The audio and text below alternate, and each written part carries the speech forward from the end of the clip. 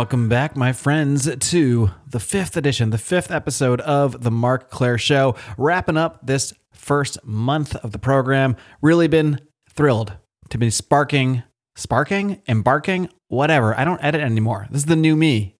All right. I just spit it out and you get what you get. To be embarking on this new mission outside of politics, helping you understand, comprehend, and navigate our reality. And for those of you that are new to the show, well, this is a great starting point, let me say, because it's probably the wildest and most far away from the kind of stuff I used to do over at Lions of Liberty. If you followed me from there, I'm very honored to be speaking to today's guest. He's someone I've been a fan of for a really long time. He is the host of the Tinfoil Hat podcast and a billion other podcasts. Really pleased to be welcoming in Sam Tripoli. So let's get right to it. With me today, he is a stand-up comedian. He is the host of about 7,000 podcasts, most notably one of the grandest and greatest conspiracy podcasts around, Tinfoil Hat. I'm really stoked to welcome Sam Tripoli. Sam, welcome to my show, man. Mark, thank you for having me on, dude. I appreciate it. Thank you for the kind words. Love the graphics. Thank you. I love your production already. Appreciate it. I'm a one-man show back here. I don't have a producer. Or I'm pressing buttons. I'm talking. You're crushing it, dude. I've been really I really want to up my game on my production value on some of my solo projects. So I really like what you got here, and I am already envious of it. Well, thank you, man. That means a lot coming from you. I want to get into a lot of stuff, a lot of different directions we can go, but I kind of want to start off just digging more into your stand-up comedy background and how that stuff got started, and maybe somewhere along the way, wherever it makes the most sense, we can peek into how you first took interest in kind of the weird, the wild, the conspiracy type stuff. Sounds great. Thank you, bud. I'm in. Let's do it. Let's get weird. So how did things start for you? How did you first get interested in sort of stand-up comedy? How did you get started on that end of things? I say this. I wanted to be a stand-up comic before I realized there was a name for it. I wanted to do stand-up comedy before I realized when I realized I existed in the universe. My first thought was I am something in this universe. My second thought was I want to make people laugh. So I've been wanting to do it my whole life, even before I even knew that was a job or there was a title for it. It's just something I've always wanted to do. So how did you actually go from that thing you wanted to do, making people laugh, to actually getting on stage, holding a microphone, and taking that dive? What started as a psychological operation by my father to convince me to move to Vegas so he could buy a house out there and he could fly out and gamble as a tax write-off. I decided to go to Las Vegas and go to UNLV, because I thought it'd be a great place to start doing stand-up. Little did I know it was, at the time, just a dumpster fire for stand-up. It's a wonderful comedy scene now, but then there's nothing going on. But I went out to Vegas, and I joined a improv troupe because I didn't know the difference between improv or stand-up. I just knew it had comedy. And I joined a group, and we were doing stand-up, and this guy named Victor Isaac's like, you should try stand-up comedy. And I'm like, what is that? He's like, when you tell jokes. I go, that's what I've been wanting to do. So he brought me to a coffee shop. I think it was on Sahara in Las Vegas. And I did my first stand-up, and I was chasing the dragon ever since. You know, highs and lows, eating it hard and then wanting to get back on it. And it's been a wonderful journey. Well, speaking of chasing the dragon, I guess I've heard you talk a lot about your sort of degenerate past. I know you're sober now. Yes. Did that start in Las Vegas, or where did that really take off for you? I'm kind of want to dig into where things started for you on that end. I mean, it depends on which of the vices we're talking about. The drugs and alcohol. Start with your favorite, former favorites, I guess. Well, I never the truth is, we all remember our first drink, and I remember the first time I drank was in the next door neighbor's in the garage, and I threw up. And I never liked alcohol, and I never had a really good relationship with it. But everybody was doing it, and I wanted to do it, so I did it. And I was a really bad drunk, and I would warn people, "Hey, man, I'm not the best drunk in the world, so just so you know." So I never had a really great relationship with alcohol, but as soon as I found cocaine, I really loved coke, and I was off and running. So I went to Vegas, where I didn't even know there was something called Last Call till I moved to LA. And I was just running and gunning. I was just trying to, connect and hook up with chicks and have all that stuff. And I just love my vices. I'm an Italian. I'm Italian Armenian. You know, I have weird wiring. I've always said I've had weird wiring, and I was just like into like running and gunning out the gate. Like I joined a fraternity. I lived in the frat house. We were drinking all the time, and I just loved my vices because I used to think that was what mattered. I used to think like rock and roll, the lifestyle that we were sold was like the great shit. So like I always say this in recovery meetings, I was trying to set a high score in a game nobody else was playing. Right. And I used to think all that these wonderful stories of rock and roll and debauchery people cared about. In reality, nobody cared about. And so it was just like this long run that I went on. But it started early, and then I picked up coke. You know, when I was in LA, my career wasn't going well, so I started drinking, and then my drinking caused my career not to go well. So it got to this really kind of crazy, like, you know, vicious circle that was going on. And then I ended up working with Vince Vaughn on a show for the troops, and I do 5 Jaeger bombs before I go on stage, and I bombed so badly. I joined AA the next day, and I get chills when I hear the term Jaeger bombs because I get flashbacks, hangover. Oh, I used to love Jaeger, Jack. I'd have to drink about a couple shots of Jack just to get it started. I'm convinced I'm the reason they started charging comedians for drinks at the Comedy Store. So, you know, it was a perfect storm because I was at the world famous Comedy Store during what they call the dark days or the dead period. A lot of people think that was the worst time at the Comedy Store. The comedians there would tell you it was the greatest time at the Comedy Store. It was the best time. Comedy was the purest it's ever been. It was a real art form back then. People were doing stand-up for the purity of stand-up and not to impress like anybody, like agents or industry or any of that stuff. And you could bomb with dignity back then. And then you would go and you'd do blow and you'd hang out with whatever chick wanted to get weird with you. And it was a wonderful time. And it was the most pure comedy was ever. I don't think we'll ever see a time at a major comedy club like that again. It was just a wonderful period. I'm very blessed that no matter what happens with my career, I can say I was a big part of the world famous Comedy Store at a wonderful time. So I know now you're sober, have a couple kids. Where along the way did that aspect change for you? Where the thrill of drinking, doing drugs, partying, being on that scene, did something happen in your career that made you change? Something happen in your life? Where exactly did you kind of make that switch? Well, I got sober for 5 years. And then I ended up going out on drugs and sex, and then I went on a bad run. And do you mean you went sober from alcohol, but then kept with the drugs? I was sober for years on. I got sober from coke and booze. That's all I was doing at that time. And then I went out on drugs, and then I went out for a while there, and then I had kids, and I decided like I didn't want to be a scumbag dad. And I got sober, and I've been sober ever since. Gotcha. So where along the way in all this journey did you take up interest in the conspiracy world? Was it something that you always kind of found fascinating? How did you get to the point where you weren't just interested in it? You went all the way, started podcasting about it, and now you have, I think, like 5 conspiracy podcasts, it seems like. Yeah, I'm blessed to have wonderful parents. They weren't perfect. They did the best they could. And they gave me a ton of tools. My father used to sit me down and give me crime boss type advice in life.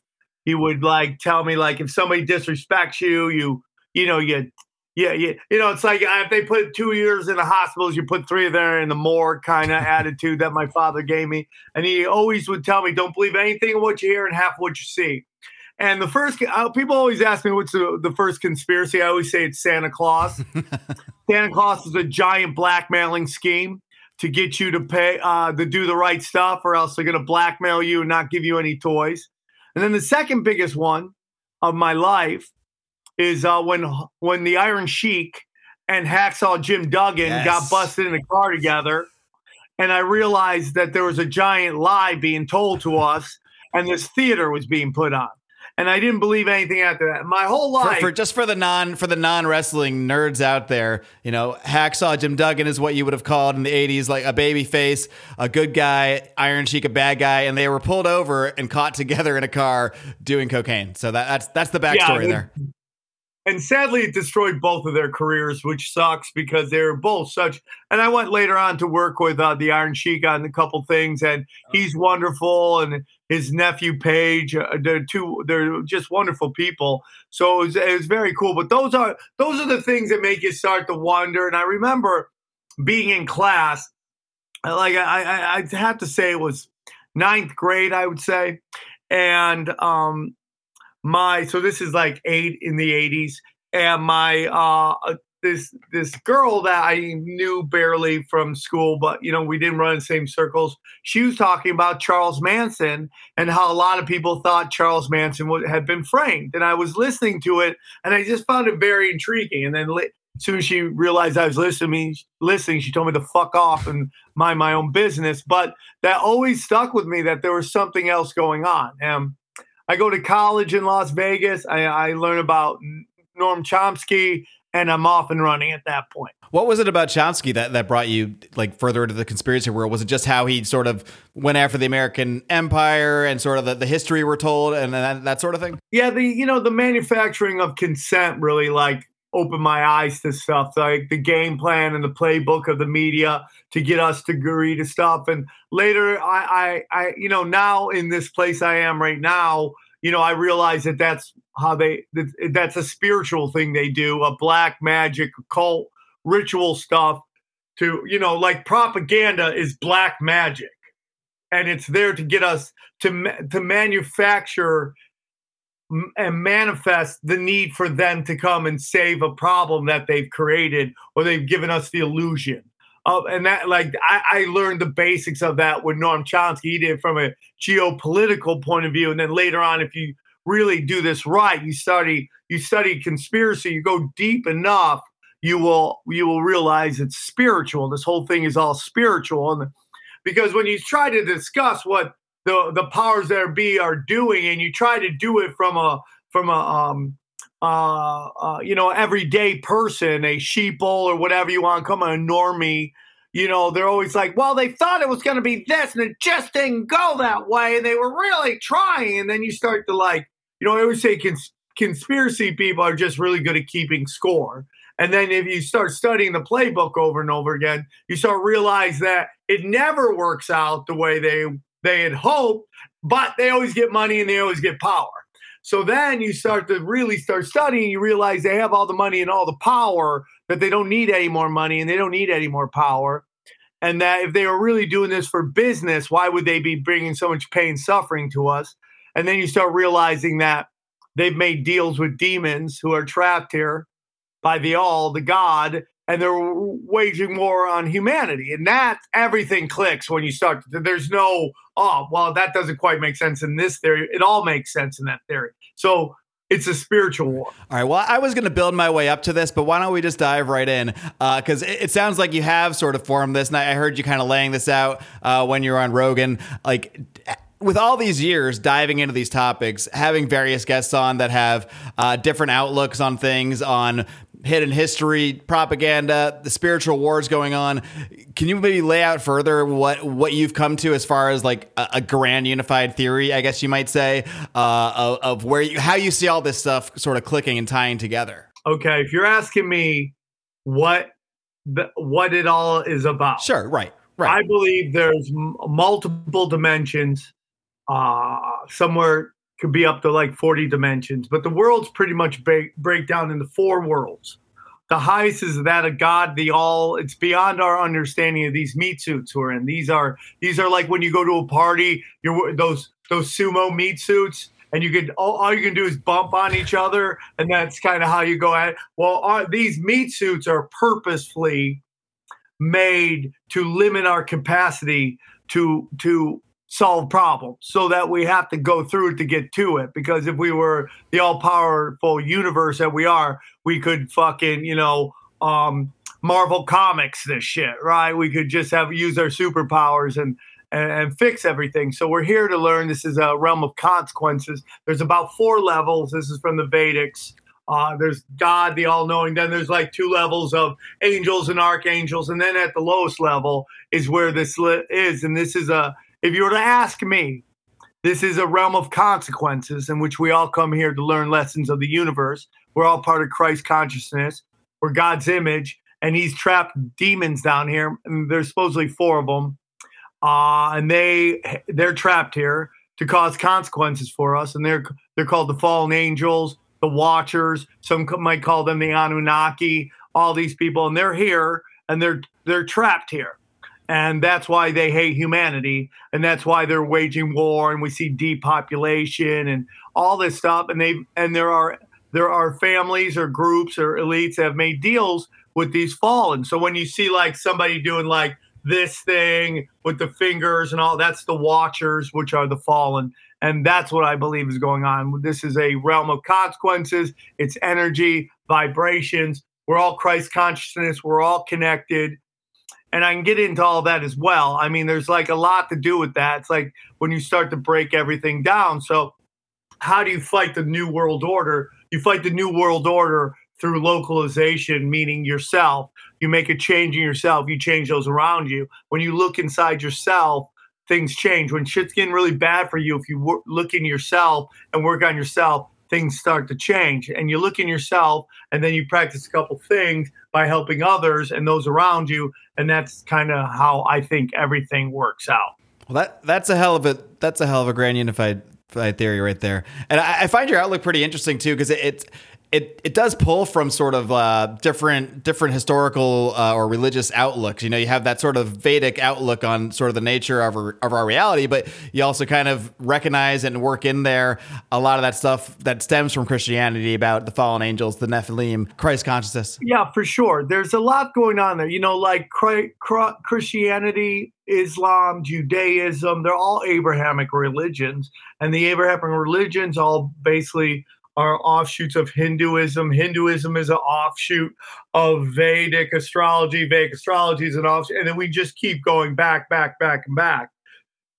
And if you ask me, it goes all the way back to watchers. They're fallen angels, and why they're here and what we're here to do and all that stuff. That is really, in my humble opinion, like, you know, whether it's Kanye or Kyrie, it's like, I believe they should be able to say whatever they want. I hate terms like that just because they're generalization. I kept that same energy during white supremacy and white privilege and male toxicity and all these are just terms to get us all to fight with each other. And the reality is it's like it's all Christ consciousness and we're all connected. And, you know, what does Christ consciousness mean in the way you use it? Christ consciousness is basically the notion that we are one with the Creator, the universe, and each one of us has a soul, and that soul is the universe, and each one of us is connected. And then you can get into, and then it gets into a lot of other shit that just fits right into. So when I study any conspiracy, when I have a guest on, I have, even though I didn't listen to a lot of Art Bell, I'd have a very Art Bell way of doing it. And I didn't copy him. It just, this is how I do it. And then I realized listening to a little bit of Art Bell that I kind of have a similar way to doing it. And that is whoever comes on the show, right? I'm going for that hour, 2 hours that they're on the show. We're going to assume everything they're saying is true. Right. And I'm going to give them the best opportunity to present their argument or their research to the listeners. And the listeners will be the ones who decide, you know, yay or nay, whether they agree. The only time I push back is, you know, hate speech or like generalization. I believe that of any group, I mean, 99% of humanity is wonderful. And there's like 1% of psychopaths. And these psychopaths of every group make all the other people in the group have to defend them. And I think that's where we get a lot of chaos. But I believe, you know, I believe people are mostly good. So I'll let everybody come on and kind of present their presentation in the best way possible. And this started from day one. This is the first episode of Tinfoil Hat that I believe came out December 16th. It's either December 13th or December 16th. And that is the first episode with Eddie Bravo. And I remember having him on because, you know, I just had a falling out with a very good friend of mine. We're thick as thieves now. We love each other. Thick as thieves sounds like a horrible term, but I don't think thieves. Now, where did that even come from? Yeah, but I'm very close with him. But at the time we had a giant falling out. A lot to do with my thing. I was using and abusing, and it didn't work out. But so I decided to start this podcast called Tinfoil Hat, and and the reason I came up with Tinfoil Hat, I really wanted, and I was very naive to a lot of the nuances of conspiracy at that point. I had a general 9/11 wasn't what I thought was all the stuff, but I had a so I go, hey man, I want to be like NWA, right? I want to take that word and own it. So I go, what is the most like taboo conspiracy word or phrase? I go, tinfoil hat. Everyone, oh, you're gonna wear your tinfoil hat. So I'm gonna take that and I'm gonna own it. So I called it Tinfoil Hat. And if you listen to the show, I go, hey, welcome to Tinfoil Hat. And he's like, what's the name of the show? Tinfoil Hat. He goes, oh, okay. Like he didn't like it, but now he realizes it. And so even that episode, I was like, I'm going to let Eddie Bravo just come on here and talk. And because I agree with most stuff. I call Eddie Bravo the prophet Eddie Bravo, because he's so right about so much shit. And I'm like, okay, man, I'm just going to let him go. We're going to have a conversation. And that became the way the show operates. So when you go, long story short, to answer your question, I kind of like have this kind of Bruce Lee, Jeet Kune Do, kind of where it's like MMA, where I take the best of whatever. Like everything is a puzzle piece, and does the puzzle piece fit or not? If it fits, clicks. I go, okay, that makes sense. That fits into it. And if it doesn't, it doesn't. I just listen to the voice inside me and the vibrations. And if it vibrates high, I trust it. And if it vibrates low, I don't trust it. And I tend to be more right than I am wrong. What exactly inspired you to start the podcast itself? Was there a moment where you're like, you know what, this is an interest of mine. Maybe I could just have fun doing this show. But I think, at least from my perspective, just kind of seeing your evolution over the years, now it seems like, to me, getting into that conspiracy stuff has also sort of advanced your spiritual outlook and your spiritual evolution. So maybe you can kind of, fill in the gaps there of where that all sort of came together. Yeah, for sure. So I was, the show I did a show called The Naughty Show, and it was like this multimedia adult variety show. And what I like to do is create brands that allow me to be as much me as possible. Okay. So The Naughty Show, like I always say that, I'm a multi-layered dick joke comic who comes from a spiritual perspective, right? So I always like, hey man, I hope you're going to enjoy these dick jokes from a spiritual perspective. That's how I open my shows. And so at the time, I wanted to do a show called The Naughty Show. I pitched it at Comedy Central. And this is literally what we love the show. We just don't like Sam. And then that was like how I just kind of gave up on Hollywood at that point. I had given up earlier, but I very much had been like an outsider in Hollywood. I always have been, always will be. Now I'm grateful for it, because it kind of, when everything collapsed, had all the skill sets to survive. But did you ever have goals to like make it big in the sense of like getting on a sitcom or anything like that? Or were you always just kind of enjoying more of that stand-up nature of it? I don't remember ever being like, I want to be on a sitcom. I think I wanted to, be a big comedian. I wanted to I always remember writing that I wanted to do big charity events to help people.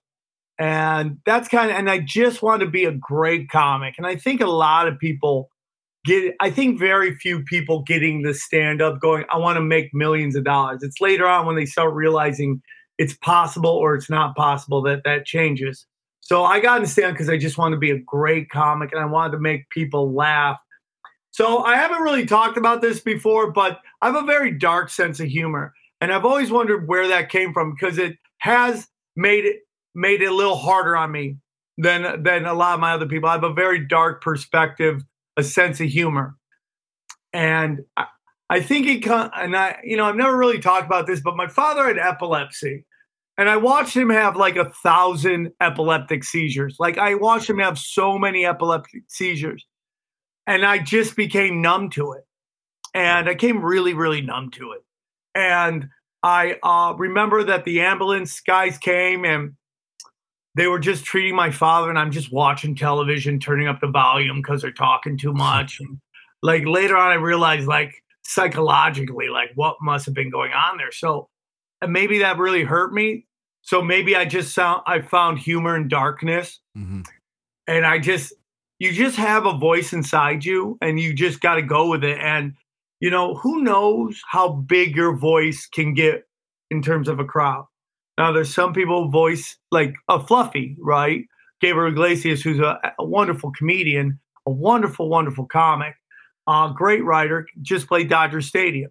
I could barely sell out the fucking bathroom at Dodger Stadium, let alone play Dodger Stadium. But my voice is my voice, and 100, 200 people will come see me depending on the market, right?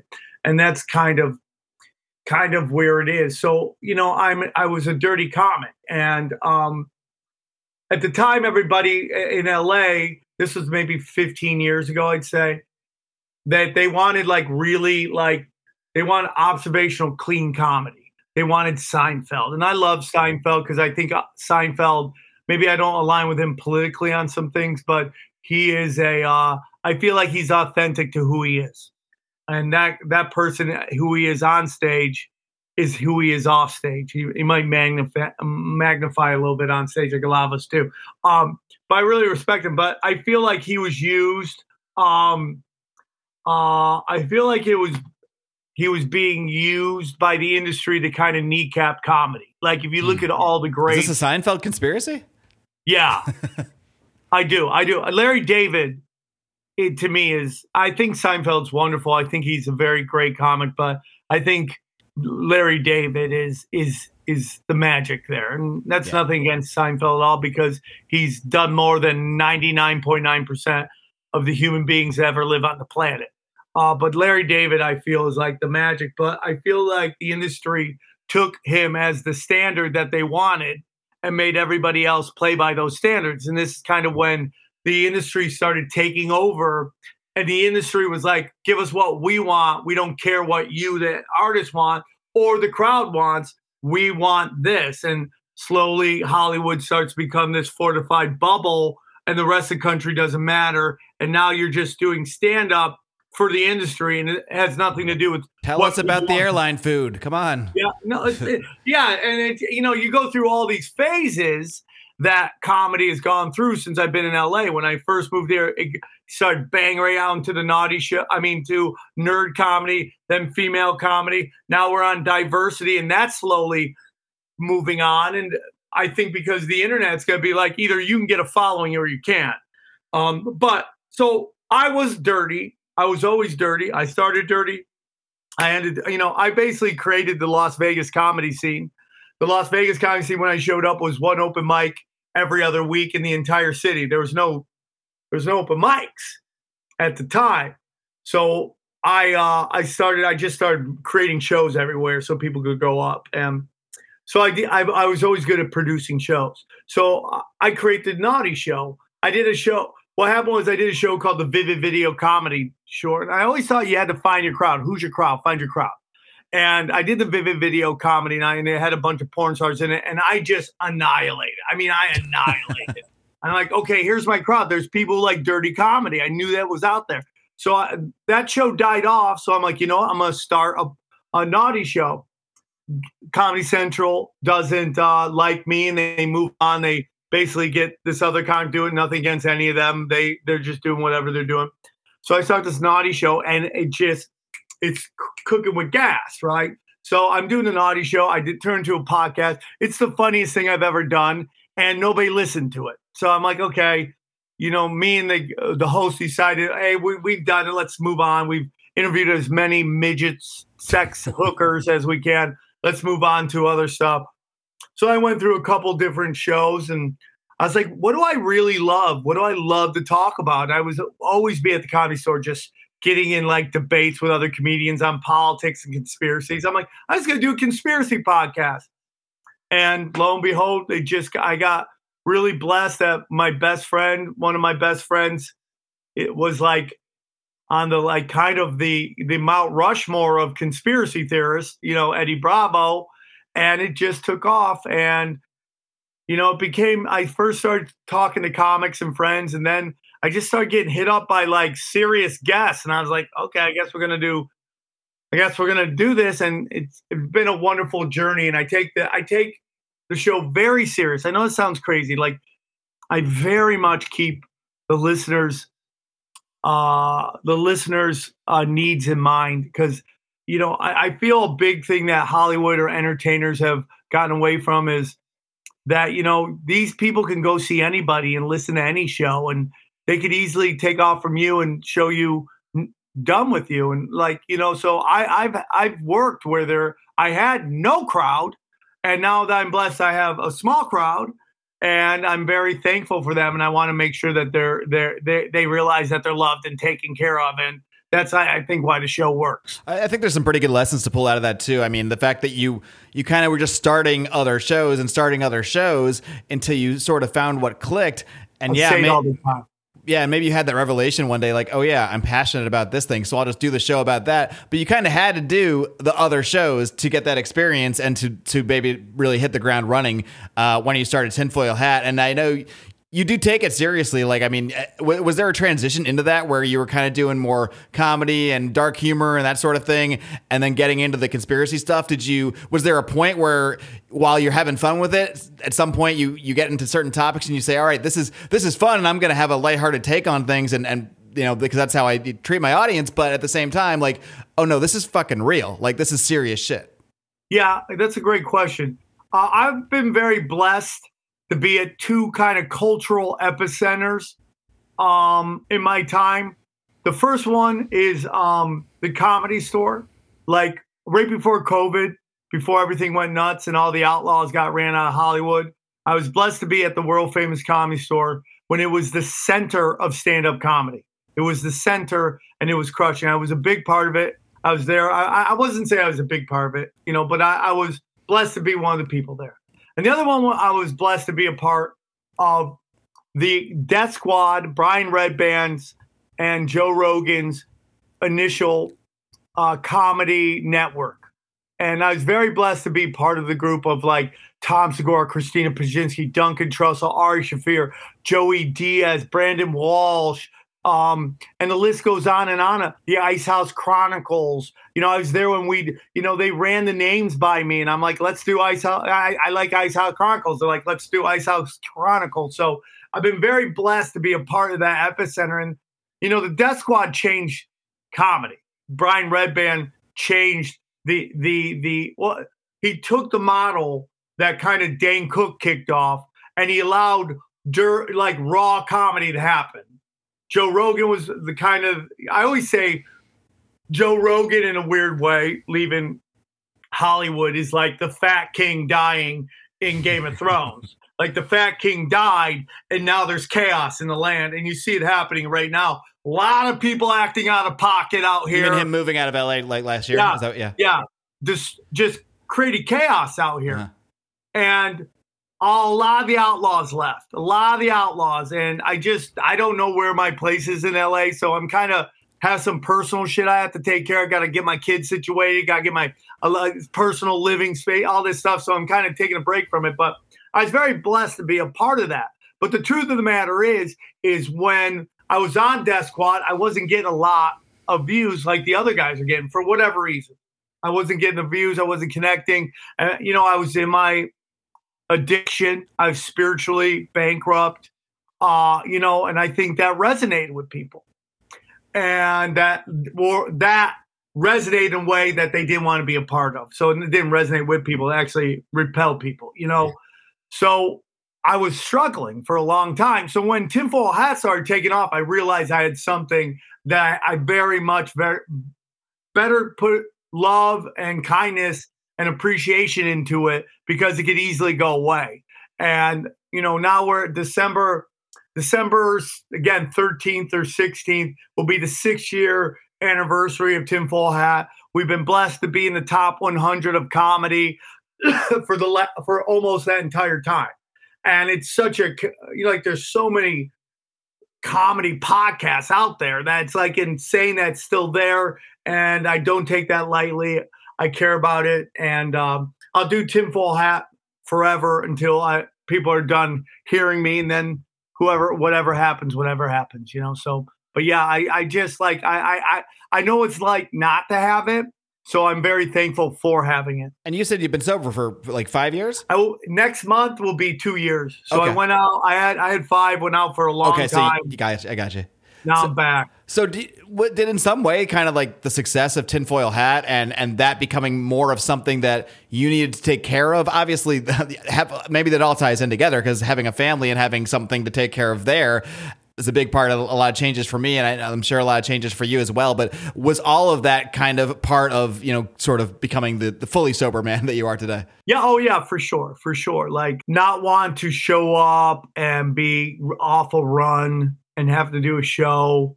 And, it would just be, I just felt like I would be not authentic with the crowd and I'd be letting them down. And they're coming, they're coming to me to hear a side that they can't get anywhere else. So I have to operate, whether it's my stand-up or my podcast, I have to operate at the highest levels to pull it off.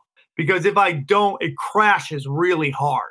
It's like a very high-end type of thing I do. The type of stand-up that I do is like very, very, very like I'm pushing envelopes, man. I'm like, hey man, how much, let's talk about this. Let's talk about this. And I don't want to say I'm challenging, but I'm letting them know that like, dude, I'm going to talk about some shit and you might get uncomfortable and you got to be okay with that. And so I have to operate at a very, very high level when it comes to that. And I've been very blessed, man. I got picked up by Mitzi Shore.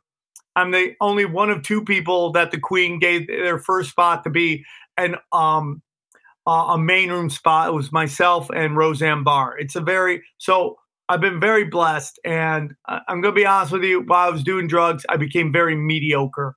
And that's the worst death than anything. Outside of real death, mediocre, when you have what it takes to be great, it just kills your soul. And then again, it becomes this kind of vicious circle that just starts happening. You're not having a set you like because you're doing drugs all the time. And so, I just had to get out of my way. And to be honest with you, man, just the thought of being a drug addict and having toddlers is like such a low level for me that I just didn't want to do that. Yeah, it's one thing when you're on your own and you're just with your buddies and you're not going back home to anybody, but what are you gonna be doing, blow in the bathroom when I mean, come on. So my goal in life, to my best of my ability, is not to be the reason my daughters are in therapy or on a pole, okay? And not that I have problems with any of those. I just don't want to be the reason for it, okay? So I'm trying to do. You want them to be on the pole for the right reasons. Well, maybe you're teaching pole dancing class. I don't know. Or again, I don't. People are like, oh, what if your daughter became a stripper? Well, there's worse jobs out there. Okay, there's like banker, politician, a clown. Imagine if your daughter came home as a clown. You'd be like, there's much more. Right.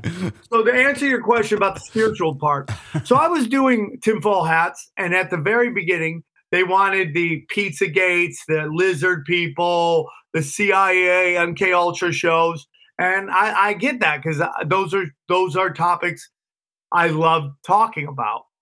Even though they're very dark, I like to explore them and get to the bottom of them and give the crowd the best information I can. But occasionally, I would do a spiritual podcast.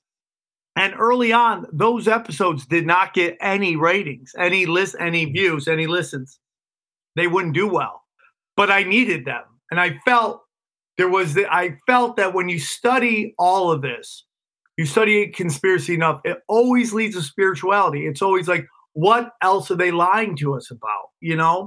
When you really start looking at like religions and spirituality, there seems to be some long con games going on. And again, I don't, as long as you treat people well, I don't care what you believe, as long as you don't hurt people, particularly children. I don't care what you do with consenting adults. That's none of my business. Whatever your God is, I respect whatever God you want to believe in. Muhammad, Jesus, fucking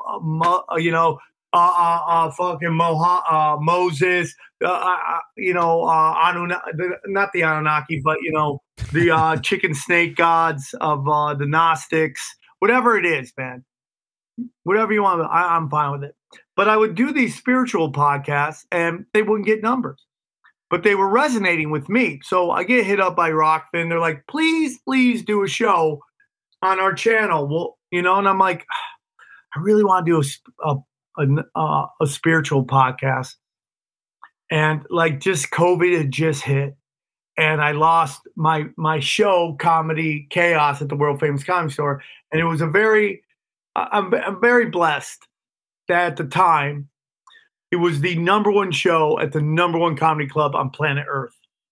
And the Comedy Store had sold more tickets than any other comedy club on planet Earth. It was statistical fact. And we were selling more tickets than anybody else. And we were selling more booze than everybody else, which is, if you really got to a comic, that's really what your job is when you go to a comedy club, is to sell booze. So we had the number one show at the number one club, which made the number one showcase show on planet Earth. And that had been taken away by COVID. So I just had daughters. I really needed children. I really needed cash to pay for these two kids and the mom.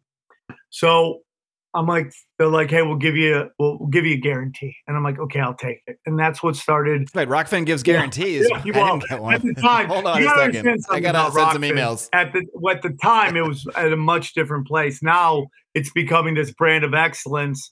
And people want to be on. That time, they're just trying to get anybody to come check out their product. So I was blessed, and it's the journey. And I still don't know how people could listen to Tinfoil Hat and not listen to Zero, but everyone's on their own journey. Well, I definitely recommend listening to both. And it is interesting, like seeing the contrast between the two, but also the overlap. And I think you kind of nailed it there. Like when you get deep enough into the conspiracy realm, particularly, and I think this is something that I saw and that I saw happening with a lot of people in the last couple of years, is realizing, like, the last couple of years, the COVID stuff, it was like conspiracy come to life. It was like you couldn't, if you were immersed in that world before, you couldn't really tell yourself, maybe it's not that bad. Maybe it's really not as evil as I thought. Because you could always sort of tell yourself that before, maybe.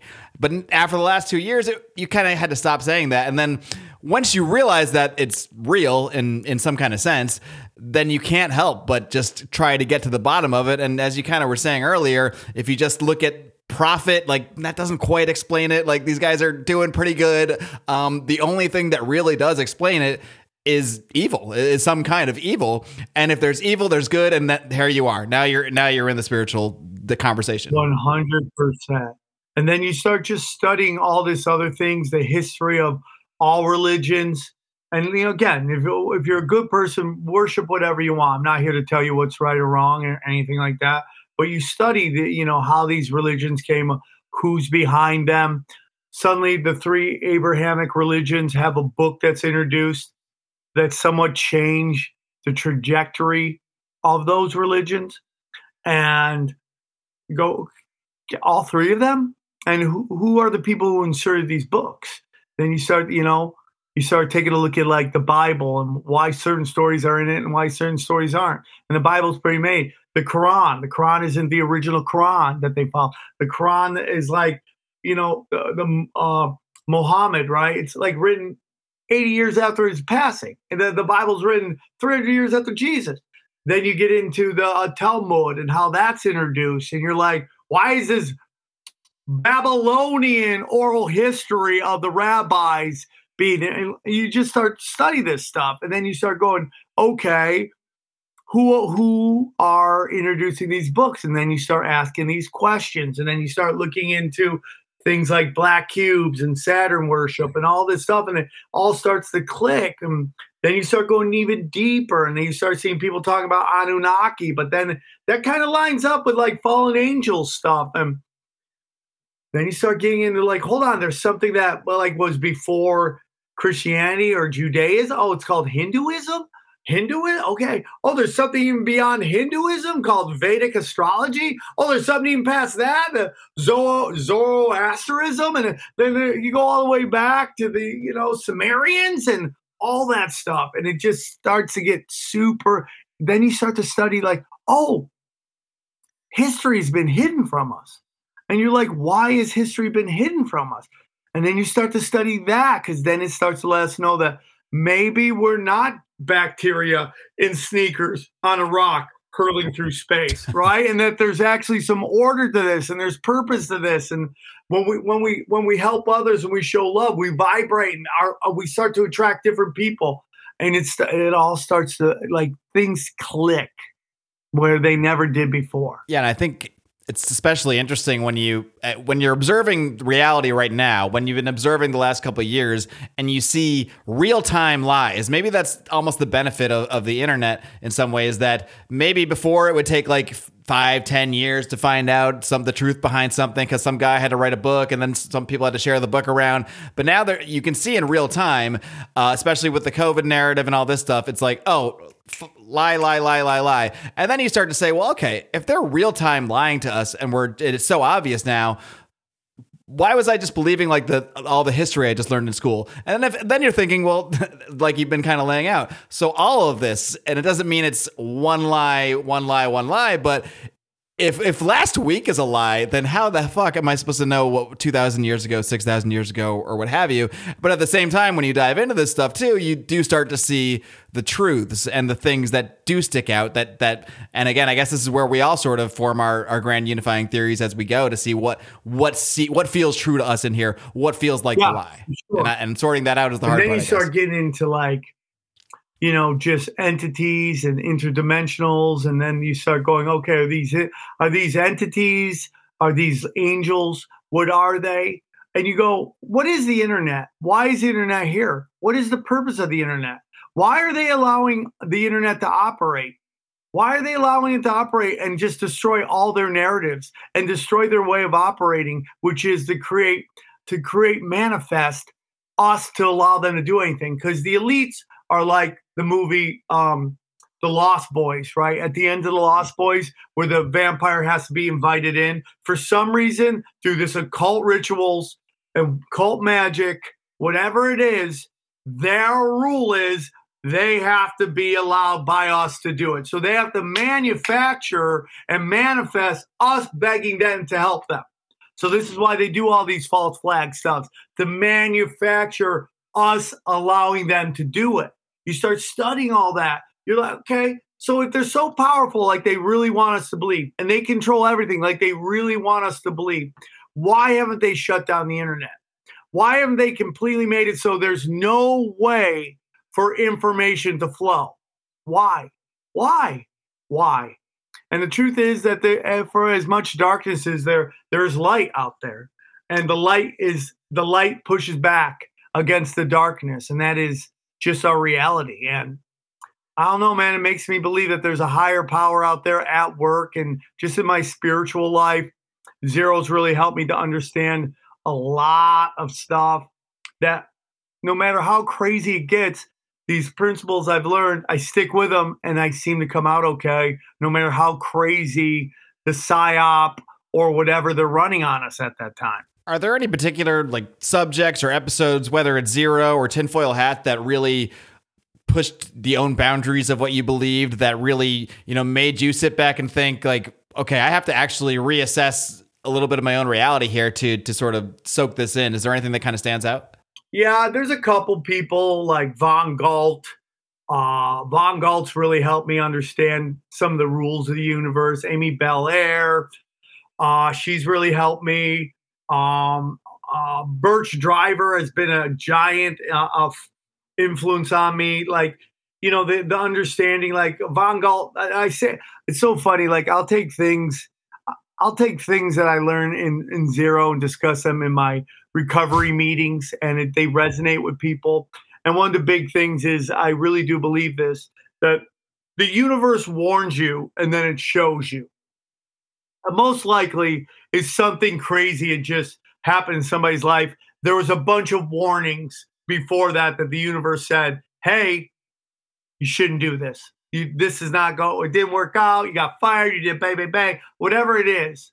And then if you don't listen, the universe shows you. And sometimes it shows you in little ways. And sometimes it just blows it all up. And there's even chances that you might go to jail for a long time or pass away. So that's a big, big thing for me. Another thing that I've really practiced in my life, there's a couple things I've learned. Another thing is abundance. the notion that we live in a society from the moment we're born, we're taught scarcity. Everything is scarcity. There's not enough money. You got to hoard your money. You can't spend your money. Look at this guy. He had all this money. He spent all this money. Now he's got no money. They never tell you why he doesn't have any money and the things he spent on, which most likely was himself. And that's not what you're supposed to do. Okay. Abundance is give it away and it will come back. Okay. That's a big thing for me. Retrocausality is something. To believe that things aren't going to work out is to worship two gods. It's all going to work out the way. It may not work out the way you want to because there's a bigger plan. The Hermetic principles have really opened my eyes to everything. The duality is a big problem in our society because everyone has light and dark, and some people see the darkness, some people see the light, and they just fight over it. This is a good person. This is a bad person. When they're both, good and bad is weird. They're both light and dark. And once you realize that you can never get rid of your dark, so much of our society is trying to eliminate our darkness. But yeah, you can get rid of that dark side here. No. That's why in recovery, you'll see a person who's sober for 30 years still say, I'm an alcoholic and a drug addict, because that's still inside them. The Hermetic principles, the Kabbalion, I had to order a second. That's why it's still wrapped. I couldn't find my other one. But the Kabbalion, which is like kind of the pop version of the Hermetic principles, really opened my eyes to a bunch of shit. Just going back to it seems like there's a lot of synergy in a few different things. Just hearing you lay out your story, especially of the last 2 years. The last 2 years is when you've been sober. The last 2 years is when you've gotten into the Zero podcast. Can you kind of tie all that together? Is there a big correlation between all of this and what we saw unfolding around us? Especially, I was in LA at the time too when all this stuff started. That's why I'm not there anymore. Everything unfolding around you. Do you think that it was kind of like you've been saying? There's a reason all this is happening at this point in time. There's a reason you've undergone this transformation in this specific period of time. I would tell you that everything going on right now is outside of the elites thing. They just read the stars and they know what is coming, and they're trying to act like they're the ones doing it. In reality, they're not doing anything. They're like the notion that Klaus Schwab could do anything to the universe. Klaus Schwab, which probably is one of the most powerful human beings on the planet. He's not the most powerful because we know his name. The people that really run everything, we don't know their fucking names. But the notion that somebody like Klaus Schwab is bigger than the laws of the universe is just hilarious. The laws of the universe is love, abundance, law of attraction, okay, love thy neighbor, all that stuff. That's the rules that you got to abide by. And those who play by those rules ascend. Those who don't fall. And that's why their plans are working. I know everybody thinks it's crazy, and I can't tell you what's going to happen with this vaccine and the people who took the vaccines, whether something isn't good going to happen. I think there is a war on humanity, and some people have fallen for the tricks. And and they're in my family, people I love. I love them with all my heart. They don't want to listen to me. I don't know why. I've never lied to them. I've never stolen from them. I consider them outside of my daughters, the most important people in my life. And they still don't want to listen to me. They want to listen to some guy on the television that they've never fucking met in their life. It is, but that's it. And I just think that all is being revealed now. All is being revealed. And we're going through this dark period right now because light is about to come. And the old way of operating is coming to an end. And they're just trying to do whatever they can to make it seem like they're in charge, when in reality they're losing daily. Well, Sam, I think that's a hell of a note to kind of wrap up the main show here on. And you're going to stick around with me. We're going to hop into the smoke-filled room, maybe get a little bit weirder, dive into some strange conspiracy stuff or what have you. But before we do that, I just want to make sure everybody knows about all your podcasts. I think you've probably got it down by now, listing everything you do, but feel free to plug away on everything you got going on. Any comedy specials you got coming up, plug away. Yeah. So you can get everything that you need about what I do is on samtripoli.com. All the tinfoil hat videos are there. All my dates. Next week I got Comedy Cast in the main room. I'm doing a show with Eddie Bravo at the Rec Room in Huntington Beach. Then I'm doing a very special one-nighter by myself in Ventura It's going to be stand-up comedy. Then I'm doing a second show of ranting and raving because I got to be honest with you, man. I love stand-up. I've been doing it since I just turned 50. I've been doing stand-up since I was 22 years old. I love it, but I also kind of want to feel like I'm growing past this need to get people to laugh, and I just want to kind of do some deep dives onto some subjects on stage. And so I kind of want to do that Q&A answer, talk about how I see the world in a weird way. So I call it the revival. I'm going to be doing that. So go to samtripoli.com, check all that. And then I have 7 podcasts. I have Tinfoil Hat. I have Broken Sim, which is just me seeing how long I can talk about my week. And it's basically, I call it the sports center for the apocalypse. We talk about what's going on in the world and all the chaos. And then I have that. I have Cash Daddies, which is helping people learn to invest their money. I work on that. Punch Drunk is my sports show. I have the Union of the Unwanted with some very wonderful guys. Charlie, Ricky, Midnight Mike. I consider it the most important conversation on the internet. Ricky and Charlie and Midnight Mike do wonderful jobs of booking it, and they get the best conversations. Then I have old episodes of my Rockfin content, which is Zero, my spiritual podcast, and then the #1 debate show between binary men, which is Conspiracy Social Club with Brian Callen.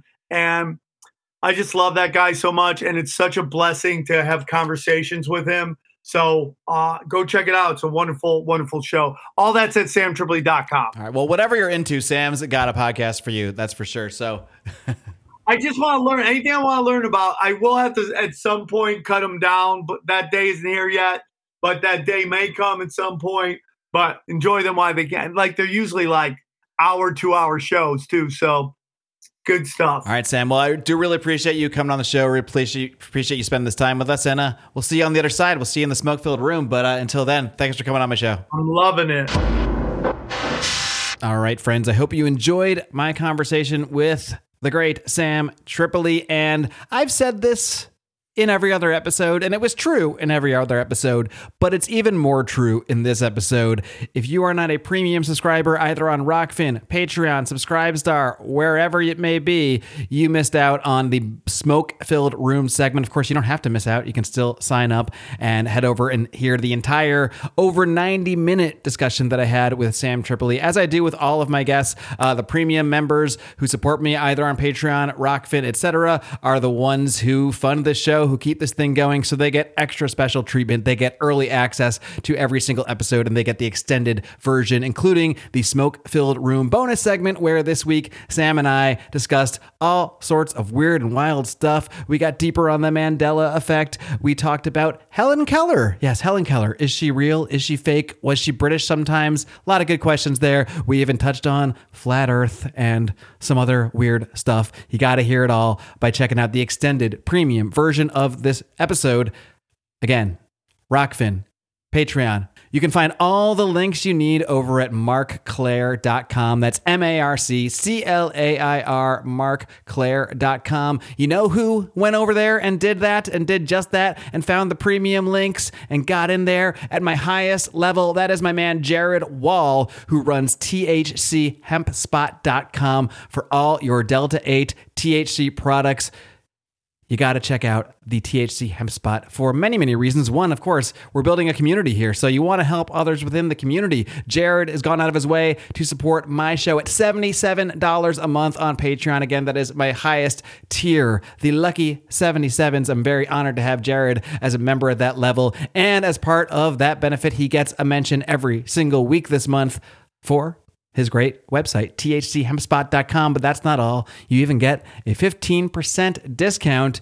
You got to work for it, though. You got to spell my name right. Promo code Mark, M-A-R-C. That's promo code Mark at thchempspot.com. Thanks to my man, Jared Wall. Also, coming up for those who are subscribers, premium subscribers, you're going to get a bonus show this month called Mark's Monthly Musings, where I recap the month that was. I talk about some things going on in my life, some things I'm reading, some things I'm watching, and I preview the episodes that I've got coming up. That is available, again, exclusively for Mark Clair Show premium subs. You got to be one. It's the place to be. It's the way to be.